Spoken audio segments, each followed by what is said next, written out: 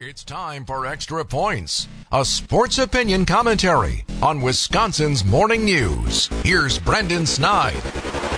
The World Baseball Classic began on March 7th and is set to crown a champion tonight, as you guys all just probably heard, as Team USA now faces off with Japan. The question I have for all of you baseball fans, or maybe just fans in general of sports, have you been paying attention to this incredible tournament?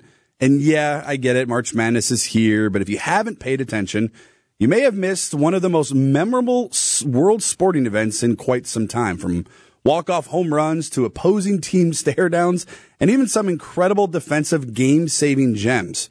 In my opinion, it is the biggest event currently going on in the sports world, and for me, I think it deserves more of the attention than it's gathered. If you're unsure what it is basically what the World Cup is for soccer, but instead for baseball. International craziness where fans care, players care, and countries most definitely care. The game's biggest stars like Mike Trout, Jose Altuve, and Freddie Freeman, to just name a few, have taken part in playing for their respective country over the last 3 weeks. The playing environments have been nothing short of incredible for these games, some better than postseason crowds for Major League Baseball games in October. A few players calling these games the, quote, most electric games they have ever played in.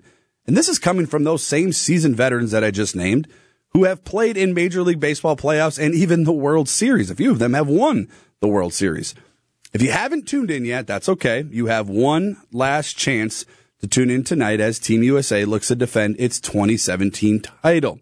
The bottom line here is simple. My stance on this is very, very clear.